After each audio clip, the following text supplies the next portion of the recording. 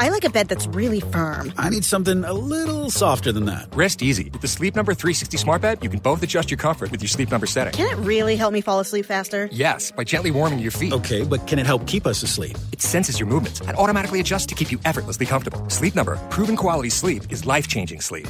It's our biggest sale of the year where all beds are on sale. Save 50% on the Sleep Number 360 Limited Edition Smart Bed. Only for a limited time. To learn more, go to sleepnumber.com. 6 to 7, the Police Commissioner Grant Stevens and the Premier of South Australia, Stephen Marshall, both on the program a little bit later. Also, Matt Abraham will join us. We'll go through the last week in political spin. But first, let's head to the US. Channel 7 News US Bureau Chief Ashley Mullaney joins us. Morning to you, Ashley. Morning, guys.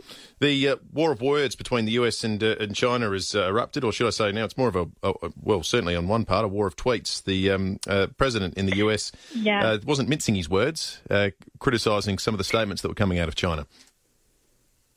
Yeah, it feels like every day we're seeing these insults and barbs being traded between Beijing and Washington, and the personal insults have been ratcheted up every day. But Donald Trump has gone on the attack this morning on Twitter for what he's called China's incompetence, saying that they're responsible for this mass worldwide killing, which are pretty strong words from the President of the United States this morning, going right on the attack. I mean, he's maintained that China was just too slow in telling the world about the spread of the virus, and says that costed lives. And many times he said, well, why did they stop flights out of Wuhan to domestic, or why did they stop domestic flights within China but allow international flights out of Wuhan? So he's taken issue with that. But I mean, China is firing back every day too, mostly through their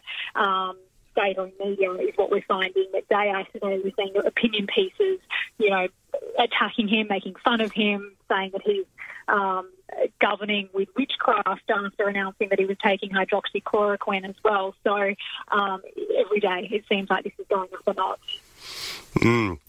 What's the landscape like between the states at the moment, Ashley? Because there's been huge divergence in the way different governors have responded to this, and the president has had some pretty spectacular public blues with some of them as well.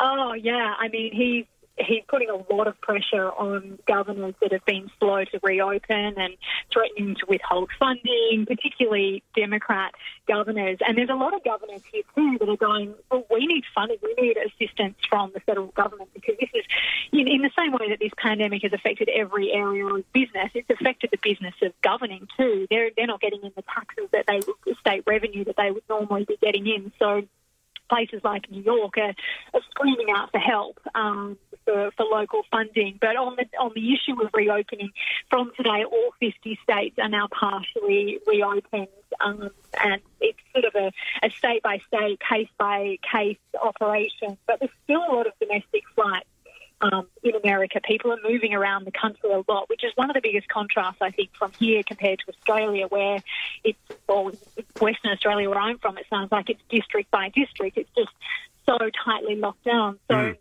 it's completely different here. There's still mobility, there's still movement around the country. So, I think the virus has swept through America in a different way, and the numbers are just still so hard to get your head around. 1.5 million cases and 92,000 plus deaths as of today. So we are rapidly heading towards that 100,000 milestone in America now.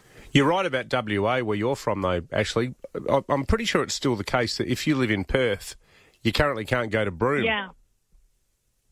I think they've broken it down. I saw the front page of the West Australian today. I do try and stay across the coast, but it looked like it was broken down to 5 different districts or something. But there was one point there where Mum said it was like the Hunger Games. You couldn't move between your districts and between, you couldn't go from Claremont to somewhere else. I don't know. She's prone to exaggerating sometimes. But anyway, what with Mum for not being able to go out for lunch in Claremont. But, it sounds like it was very, very tight, and WA seems to have turned their back on everyone by the sounds of it. So, are your folks in Perth? Did you grow up in Perth?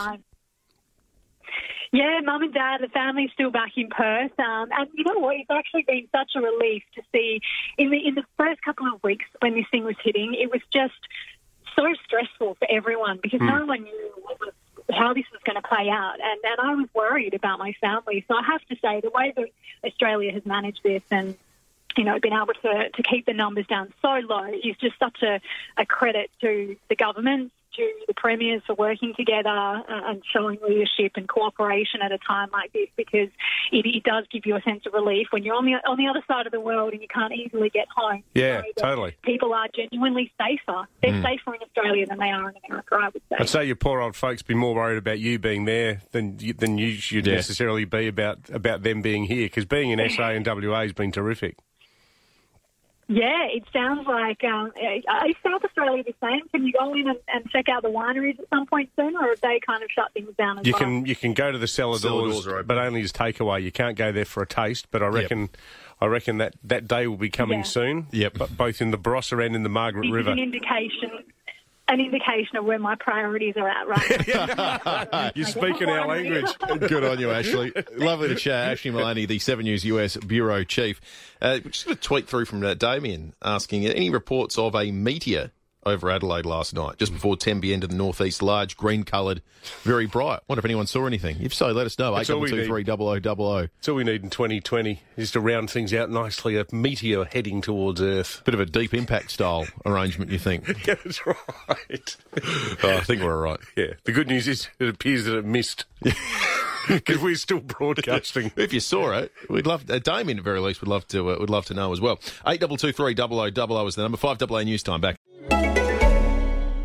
I like a bed that's really firm. I need something a little softer than that. Rest easy. With the Sleep Number 360 smart bed, you can both adjust your comfort with your Sleep Number setting. Can it really help me fall asleep faster? Yes, by gently warming your feet. Okay, but can it help keep us asleep? It senses your movements and automatically adjusts to keep you effortlessly comfortable. Sleep Number, proven quality sleep is life-changing sleep. It's our biggest sale of the year where all beds are on sale. Save 50% on the Sleep Number 360 limited edition smart bed. Only for a limited time. To learn more, go to sleepnumber.com.